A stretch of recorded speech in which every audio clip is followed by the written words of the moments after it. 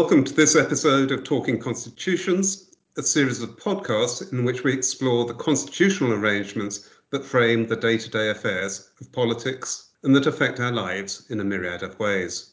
Our subject today is trade, a subject not normally thought of as relating to constitutional issues. However, those issues can in fact be very important, most obviously when considering the ongoing trade negotiations between Britain and the European Union. My name's John Hudson, and with me I have Jenny Dunsmore, Jim Gallagher and Stephen Gethin. Jenny Dunsmore works at the European Parliament, where she's a political advisor on international trade. Jim Gallagher is a former civil servant who headed the Scottish Justice Department. He was the UK government's most senior advisor on devolution and other constitutional issues, working in the Cabinet Office and the Number 10 Policy Unit under Gordon Brown. Stephen Gethin has worked in the NGO sector, specialising in peace building, arms control and democracy in the Caucasus and the Balkans regions.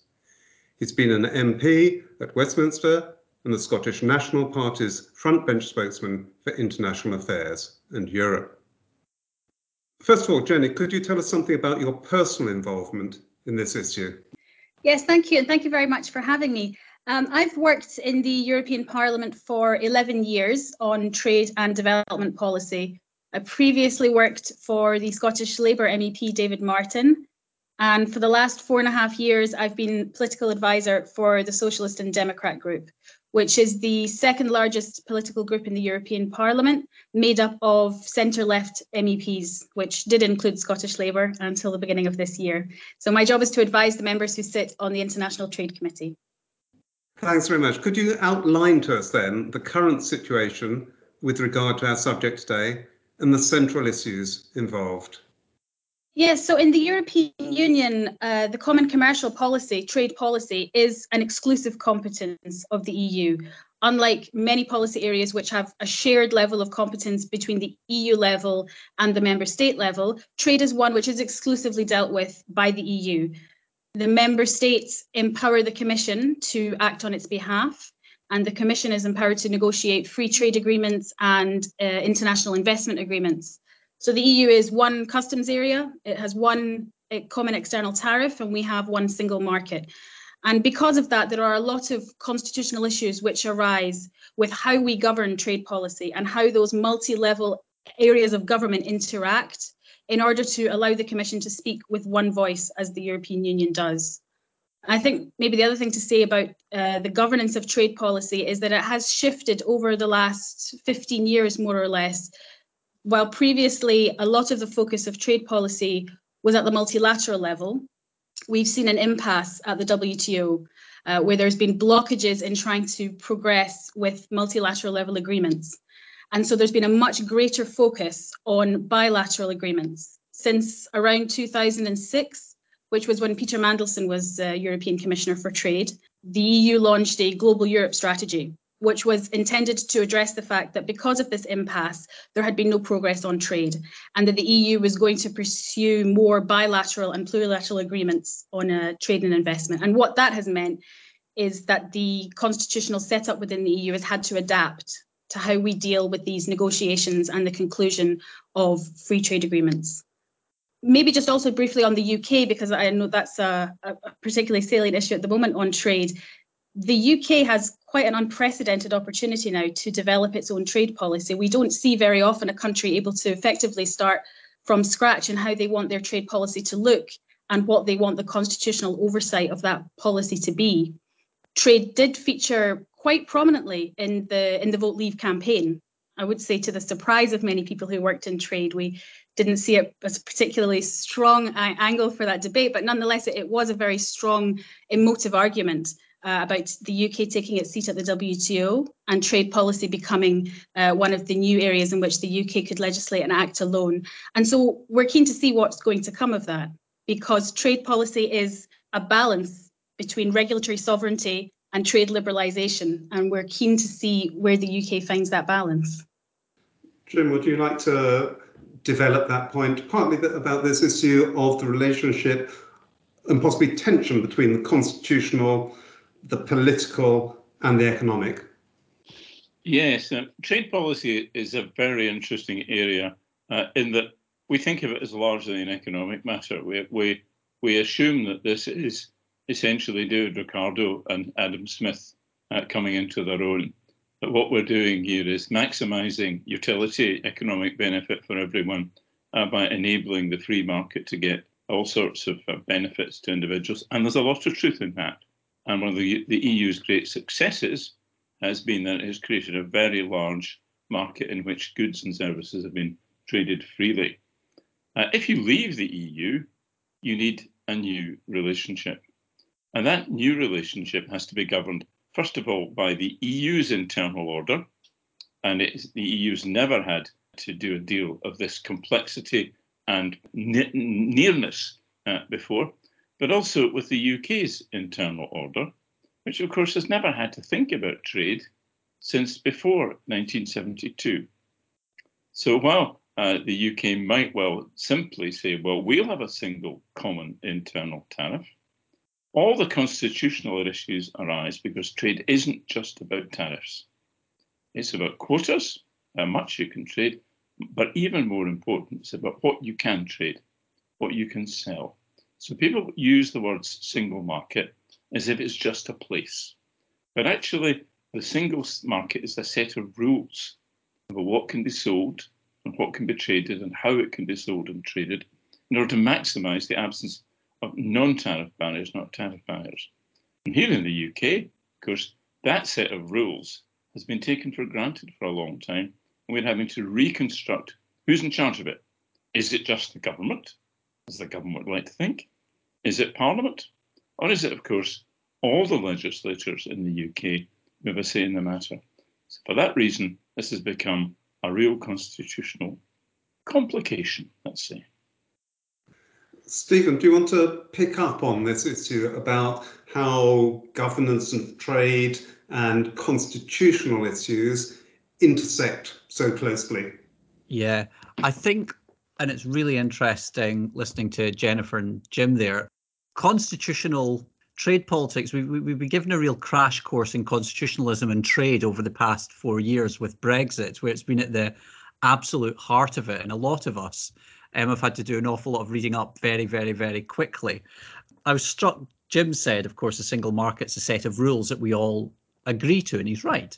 But the same could go for trade. It's a set of rules that different states and even within states sign up to. And within the United Kingdom, one thing that's happened over the past 40 years is just as the EU that the UK is leaving is not the same organisation as the one that was joined in the 1970s, so too is the United Kingdom not the same United Kingdom that joined the EEC back in the 1970s. And you now have that devolution settlement that is overlying and interacts with trade policy. So when the internal market bill is published and we get to grips with whatever's in that, it will have a constitutional impact. What is the role of the Scottish Parliament in terms of food and drink policy? What's the role of the Welsh Assembly? And critically, how does the Good Friday Agreement interact with all of this as well? And then, of course, today we saw that the complexity has made its way into the House of Commons again at our time of broadcasting. And it's so difficult to keep up with these things as they change day by day, when the UK government's even talking about breaking international law as well. So I think that constitutionalism and trade are not only a really interesting topic for us all to discuss, but a really current one as well. A lot of what is going on at the moment in day-to-day unseen ways is done by official negotiators. I'm wondering where the constitutional position of these people are. Do they have officially delegated powers, or are they simply representatives of the executive, or are there complexities to this? Probably a question to start with Jim. Well, trade negotiators are public officials, and in the UK settlement, they are accountable to ministers and they represent ministers. They're not plenipotentiaries, they're not people empowered to do deals on their own account. And in that sense, their position is quite straightforward. I used to be a civil servant and I knew that it was what my minister wanted it was my job to achieve in any negotiation, whether a trade one or not. Some of the difficulties arise here, of course, because it's the job of ministers to say what they want, but it's the job of officials to tell them what they can and can't get. And we have seen real difficulties throughout the Brexit process when officials give unwelcome news back to their political masters, and they find that they are without a job. The most earliest example of this was the UK's EU representative, who predicted pretty accurately what the EU's approach to Brexit would be, and that was very unwelcome news. So there's that constitutional aspect, the relationship between ministers and officials. There's also the constitutional aspect of the relationship between ministers and Parliament. And we've seen another of these constitutional constraints on power, the role of Parliament, is something which is getting in the way of the government. So they tried to prorogue Parliament. And interestingly enough, it was the courts who told them that they couldn't do that. And as Stephen said, there's also a potential conflict between the central government in the UK and the devolved administrations and parliaments, though actually that one's probably simpler than all the other ones. Jenny, could you pick up on this, possibly take it from the opposite direction and looking at it from the point of view of the EU side of negotiations within this, and talk in a way, as Jim has done, about the British delegation or the role of negotiators, and whether that is the same within the European context as the British, or whether there are differences? Yes, as Jim said, the negotiators are empowered by, in this case, the European Commission and the Council to negotiate. So they do so with a mandate.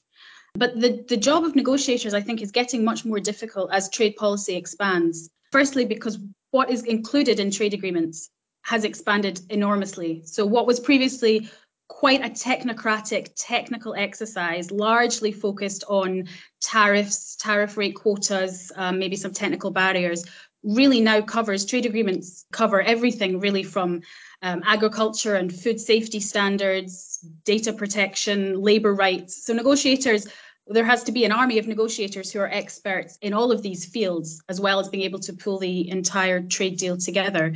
So I think that's one of the areas that they are having to be more knowledgeable and more flexible. But as Jim said, they take their mandate in the European system, the negotiators take their mandate directly from the written mandate, the negotiating directives, which is adopted by the Council. So it's the member states who have to agree amongst themselves what the mandate is for a trade agreement, and that's given to them by the Commission in order to do their job. What they have to understand increasingly is how political these elements are, because naturally trade negotiations involve compromise. And the negotiators have to understand which elements are extremely politically sensitive, either within the European Parliament, within the Council, at the subnational level, and where they can find that compromise amongst the multilateral and the very political elements. So it's a difficult job, but it's one in which the constitutional oversight and the responsibility of the negotiators to follow the steps of the mandate is really important. This question that's arising about where negotiators get their powers from, and in the context of treaty negotiations, seems to me to expose one of the areas of tension, certainly within the UK constitution, probably within constitutional arrangements more widely, which is the prevalence of executive power in areas of foreign policy and in treaty making. I was wondering, starting with Jenny, and then probably Stephen will want to pick this up, what's the specific role of legislatures within these sorts of process, as opposed to the role of the executive and their nominees? In European trade policy, the role of the legislature, which is in this case the European Parliament, it's expanded quite a lot with treaty revisions over trade policy. So there's really two elements that the Parliament has a role in when it comes to trade. One is in the negotiation of free trade agreements, and the other is the adopting of trade-related legislation. So on the negotiating of trade agreements, at the same time as the member states in the Council are adopting this formal mandate to give to the Commission and the negotiators, the European Parliament is also adopting a resolution to feed into that process, which is at that stage the priorities and the concerns of the legislature with regards to the negotiations. And that's important because although it doesn't have any formal input at that stage, it's very much taken on the radar of the Commission and the Member States, because at the end of the process, the European Parliament has a consent vote to say yes or no on the agreement. And so we have at the beginning this document which we can consistently say to the negotiators throughout the process, if these important elements are not met, we may not approve the trade agreement. And we've done that. In 2012, we rejected the anti-counterfeiting trade agreement because it simply did not match what the Parliament thought were the key priorities. So there's that element of it. There's also the element of the European Parliament being the democratic body of the Union, being the floor to which both the executive, in this case the Commission, and the Member States come to debate, to be held to account, to answer questions under scrutiny from members, which is on behalf of the European public, and to do so publicly. And we are the only body which undertakes these discussions and the scrutiny of trade negotiations as they go through publicly. There's also a role for the Parliament in discussions and negotiations with its counterparts, with the Parliament of the third country that we are negotiating a trade agreement with. And those can really help to complement the discussions, particularly if they get blocked or if they're dealing with sensitive issues at the level of the executives. Now, sometimes the parliamentary dialogue with its counterpart is to further an issue which is a key concern for the European Union. And it helps to add an extra layer of pressure from the EU side to try and achieve our objectives. But other times, we don't agree with the European Commission. We don't agree with what the mandate that they've been given.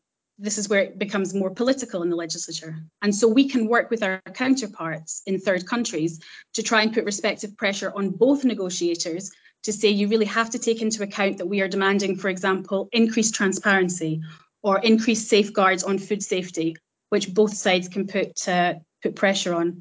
And then when it comes to trade legislation, the European Parliament is a co-legislator with the Council. So the Commission publishes legislation, whether that's on rules and regulations around the export of goods that might be considered at risk for use of torture, or controls on inward investment. And it's the role of the Parliament and the Council, who work together equally, line by line, to redraft and negotiate that legislation. Stephen, do you want to pick that up from the point of view of someone who's been involved in international affairs within the Westminster Parliament? Yeah, and it's fascinating speaking to Jennifer, and I could have done with getting Jennifer into the House of Commons from day one of Brexit, in fact before then as well, to have set things out so nicely and clearly to everybody. One of the big challenges that I think we have in politics, and why these conversations are so useful, and I know some of the conversations that I've had with Jim and with others in the past, is in politics, it's important to disagree with each other, and that's fine. But what you really need to do is try and understand one another. You can disagree, that's okay, but try and understand the other person. And what I found throughout the Brexit process is that, especially, I'm afraid to say, from a UK perspective, there was a huge lack of understanding within the UK Parliament and elements of the UK government, especially at a political level, about the European Union. Now, one of these areas, and you talk about the role of legislators versus the executive, the role of parliamentarians and legislators, the role of the European Parliament is quite distinct from the House of Commons, for example. They're entirely different beasts. They might carry similar name. They might both be Parliament with parliamentarians, but they have very different roles and outlooks. And I remember going to see Michel Barnier on a couple of occasions on my own and with other parliamentarians. And the first thing he said to us, to be fair, and it was the right thing to do, was he said, I'm here to listen. I'm here to take on board your views and to get as wide as possible a view of what's going on in the UK. But I negotiate with states. I negotiate with the UK as was then a member state, and I take my orders from the 27 member states. So we had to understand as parliamentarians that it was our job to try and vote and influence the government in London. But Michel Barnier's job was to listen to his member states and also to speak to the European Parliament as well. And that's why when you saw things like newspaper headlines calling for Michel Barnier to do X, Y, and Z, Michel Barnier cannot do X, Y, and Z without the consent of the democratically elected states throughout the rest of Europe. So when the rubber hit the road, I don't think we quite understood it. And why this difference between, if you like, with the role of legislators in different places is so important is that trade deals and trade agreements take years and years, and that's for many, many reasons. But one of the main reasons that these things are complex and you need to get lots of different sign-offs for your trade deal, with the example, and I hope I've not got this wrong with somebody like Jennifer being in on this as well, and I hope she'll correct me, but when Wallonie sort of managed to hold up the free trade agreement with Canada, because the Belgian system required that Wallonie and Flanders and Brussels signed off on that trade agreement. So even though all the other parliaments that had to sign off on it had done so, one could hold it up. These things take time. And one of my great fears is, because of this mixture between politics and trade that you now have, is that if we've got a 15th of October deadline for any kind of trade deal being signed off, with the best will in the world, that is exceptionally difficult, given how difficult these things are. And so politics and trade deals usually don't mix until the very end, but unfortunately they've been there since the very start. Jim, we're talking about the legislature part in various of these podcasts about providing scrutiny for the executive, constraint on the executive. Are there any other elements of constraint on the executive, particularly in the UK, in terms of just pursuing their particular political interests, or are they relatively free of any constraint? The UK executive is in some ways less constrained than executives in other countries, because the UK tradition has always been of a powerful executive. And it's extraordinary when you think about it that we still talk of exercising the royal prerogative, particularly in relation to foreign affairs. But it is constrained. It is constrained by Parliament, not least because the big thing is that it depends on the authority of Parliament to stay a government at all. But also at a purely technical level, a new treaty cannot be ratified until Parliament has the opportunity to debate it. This is the so-called Politbureau, for those of you who are real anoraks of parliamentary procedure. And when I worked for Gordon Brown more than 20 years ago, at the beginning of his prime ministership, one of the things we did was give statutory effect to the Politbureau. I may say we get very little thanks for it. And it's quite interesting that in the Brexit debate, the distrust between Parliament and the executive caused special legislation to be enacted which required parliamentary votes on aspects of the plans to leave the EU. So there are constraints, that kind of a constraint on the executive. And there is also the constraint of distributed power inside the UK. As Stephen said earlier, when the UK joined, it joined as a unitary state, and things were, although they seemed complex at the time, actually relatively simple.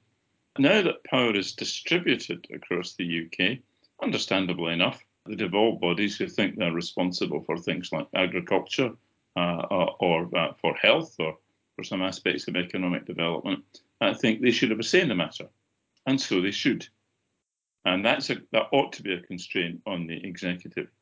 But we need to be clear in the end about what the devolution settlements do and don't do in this area. There's an obligation on the UK government to involve the devolved administrations and the devolved parliaments, but there isn't an obligation on them to do what they say. And the devolution settlements all contain powers in the end for the central government of the UK to say that if it has entered into an international treaty, the devolved administrations can't actually prevent it being put into effect. This was all put in 1999 when it didn't seem to matter very much. Because, of course, in 1999, the devolved administrations were prevented by their very nature from breaching European law. Well, there are more clumsy mechanisms which prevent them from breaching whatever ends up replacing those treaty obligations. It would be much better if that were all negotiated, but that's the constitutional settlement we do have. Yes, I've been wondering throughout whether the complexities of some of the constitutional issues and also the room for politics to enter into this is caused by this mixture of levels, particularly of legislatures, subnational, national, supranational. Stephen, do you want to start on and talk about that from the point of view, perhaps particularly of the subnational units again, and then hear from Jenny again, looking at it from the European Parliament point of view? Yeah, I was listening to, I think it was Annan Menon and other academics who were talking about, in very blunt terms, saying you can't have an independent trade policy and this devolution settlement, in the sense that it's not, as Jim rightly points out, it is not the same UK that joined the EU that is now leaving. And and Jim's right, with Westminster having authority on this, with the EU withdrawal agreement, consent was refused by the devolved administrations, but didn't make the blindest bit of difference in the end. Now, that's where it becomes a political problem as well, because if you have a directly elected Scottish Parliament, you have a directly elected Welsh Assembly, and you have and obviously you've got the Northern Ireland Executive with its exceptionally careful makeup and the restrictions that are contained within the Good Friday Agreement. That delivers political sensitivities. So what do? Do you, if the UK government centralises, you've got a political problem, because of course Scotland and Northern Ireland voted against leaving the European Union. Do you try and find a way of reaching compromise around it? It's probably a bit late now, unless there's some backtracking. And also there is only a political solution, as I see it. There's only a political solution because you don't have the same frameworks in place in the United Kingdom as you do, say, in Germany, even Spain or Italy or Belgium, of course, in terms of how the centre interacts with the sub-state actors within it. We just don't have it. And as Jim said, we do have these mechanisms such as the JMC, the Joint Ministerial Committee, but they are merely consultative and they don't have to meet. And unlike the European institutions, we don't really have a dispute mechanism between these different bits as well. So there's a hole in the constitutional status that I think Brexit has blown wide open at the moment. I mean, you saw the constitutional problems that we had trying to figure out, could Parliament sit? What was a royal prerogative? What were Henry VIII powers? We're going right the way back. And I remember the Speaker even using 17th century precedent in some of his rulings as well. So what the trade debate has done here, and what others may incorrectly assume to be a very dull and dry issue, isn't a dull and dry issue at the moment, because it goes to the very heart of the constitutional makeup of the United Kingdom and the rules that govern our everyday lives. And I think that's really been exposed over the past few years. And just as we try and understand that, parliamentarians weren't even beginning to understand how the EU operated, which, in fairness to the EU, it operates, it's all set out in treaty. Jenny, are there similar constitutional tensions, fissures being exposed within the EU, or, as Stephen is really implying, things are working better constitutionally within that setup than they are within the current UK setup? I would agree that the setup in the EU is working better than it is in the UK, which is probably not surprising, because we have had quite a lot of experience now in formulating the constitutional settlement in the EU that facilitates, when it comes to trade, facilitates FTA negotiations. The UK is, I hope, is still relatively near the beginning of finding this settlement, because it doesn't look like the status quo is an option for the way in which trade policy and trade deals would be negotiated and ratified.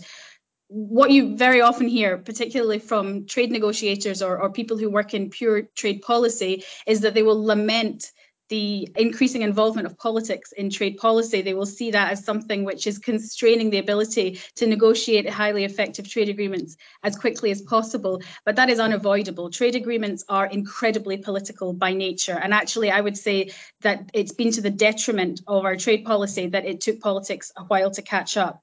And we saw with the adoption of the Lisbon Treaty in 2009, when the European Parliament's powers over trade policy increased, there was an enormous shift in interest. The transparency rules, which we forced to come into effect, have completely changed the way that the Commission negotiated trade policy, and it's all been for the better. I would argue even the Commission would grudgingly admit that it has definitely helped them in their negotiations, and it's empowered them to be more forceful in the negotiations, which they're doing with a greater support behind them in the EU. The EU-UK negotiations are completely unique. And so I think people in the UK should be careful that they don't extrapolate too much what they see happening in these negotiations as what future trade agreements might look like, because the UK is putting up barriers where trade agreements always bring them down. And there is a deadline. We are working to a very tight deadline on these negotiations, which also don't normally exist in free trade agreements. There's no cutoff point. We will negotiate until we reach a good deal. And sometimes that can take a decade. And if the conditions are not there to sign a trade agreement, then it won't be signed. This is a very unique situation in which we are approaching a deadline. So that definitely affects the way that negotiations are being conducted. And I should point out, from the Parliament perspective, the reason that October is the deadline is that we need time to see the final agreement. We'd like to see it in 24 languages, and we'd need enough time to scrutinise every single page, consult with stakeholders, do our job, which the European Parliament, I have to say, takes very seriously when it comes to trade policy. So there is a process that cannot be sped up too much, which is why we're operating like that. In terms of negotiators and the multi-level challenges in the UK, yes, third parties, when they negotiate with the UK, when they currently negotiate with the EU, they do so speaking to the interlocutor, which is empowered, which has the authority to negotiate these trade agreements. So that is the European Commission, and it will be the UK government. And those are the only interlocutors that they can deal with. They do so understanding that both sides are doing it in good faith, that both sides are negotiating on something which they've been empowered to do so, that they've undertaken all the necessary constitutional and political checks inside their domestic territory in order to be sure that they've arrived at a position that they can deliver if they commit to it in the negotiations. And they do so in good faith that international law will be upheld. So these will be challenges in the future for trade negotiations. The situation in the UK is complex, but it's not unique. I mean, as Stephen's been saying, most member states have this complex situation of having subnational levels, the national government, and then the European level. And each member state has a different way of dealing with it. Some are constitutionally bound to put an act through Parliament in order to help them arrive at the position that they will demand for trade agreements. Others have a very complex system of negotiation within their sub-regional parliaments. So the UK has an enormous job to do to try and find a better settlement, but they're not unique, and I think they could probably learn quite a lot from governments already doing it. Jenny has got us now looking forward at possible consequences, and I'd like to tie this up by looking forwards, starting with you, I think, Jim. What do you see as the likely outcomes, consequences of this in the short and medium term, thinking in constitutional terms rather than simply in terms of whether there's going to be a deal or whether there's not going to be a deal? Well, whether or not there is a deal, of course, will influence what the constitutional and other outcomes is. It's still quite possible that there will be a slightly fudged deal between the UK and EU, in which the UK asserts its sovereignty to do whatever it likes, but promises not to do anything very disturbing. And the EU accepts that sovereignty, but says if you do anything disturbing, all sorts of terrible things will happen on the trade front. That's the deal which has been on the table and which may yet emerge. We'll see.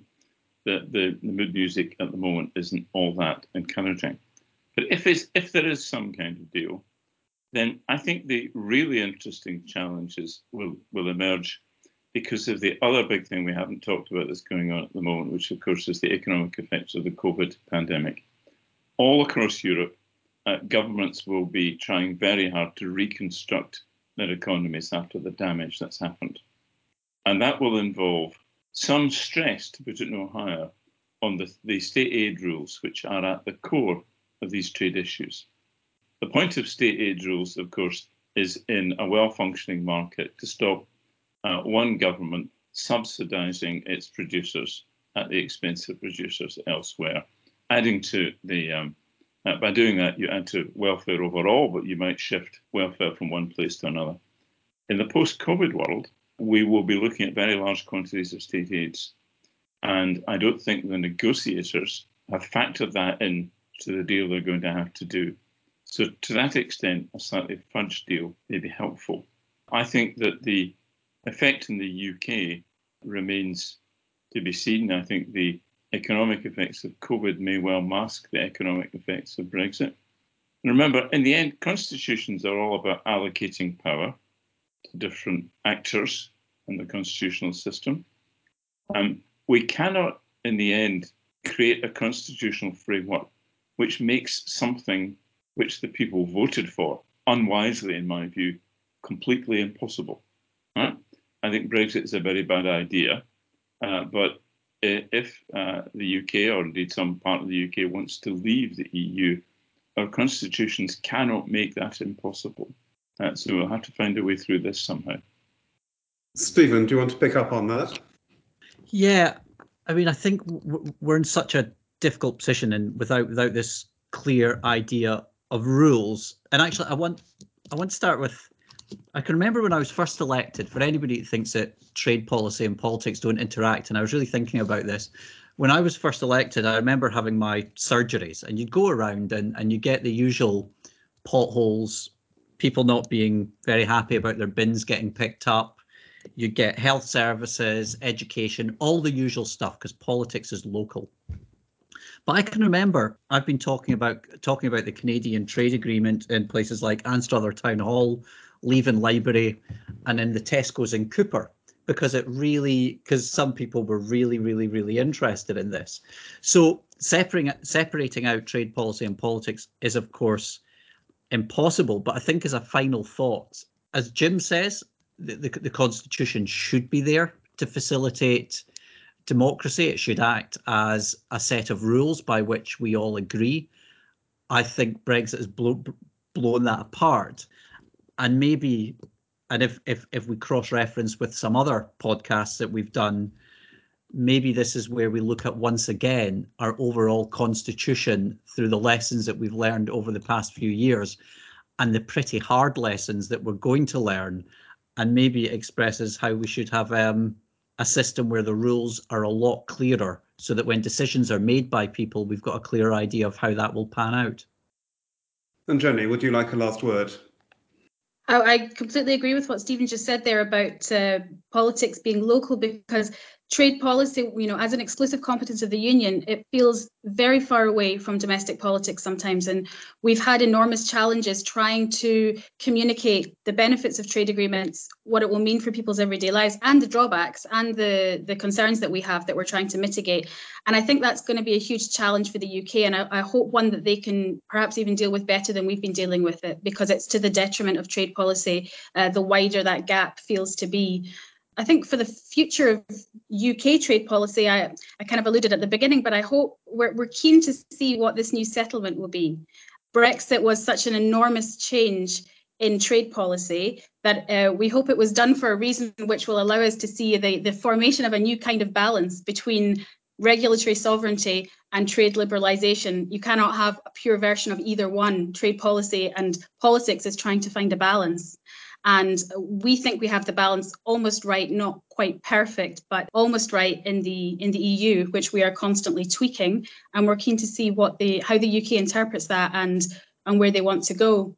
And maybe just on the issue of constitutional oversight and the regulation of trade policy, that is going to be crucial, not just for the devolved nations, which we've talked about, but also the Houses of Parliament, because I think the electoral system in the UK and the enormous majority that the government has under first past the post is going to prove quite difficult to ensure that the House of Commons in particular can do its job to oversee trade policy. We've seen already votes where MPs themselves have voted against their own right to have access to documents and to have a greater role in trade policy. They voted against the rights which we fought for a very long time in the European Parliament and are proud to exercise a lot. I think that's a huge challenge in how you take the legitimacy of trade policy forward.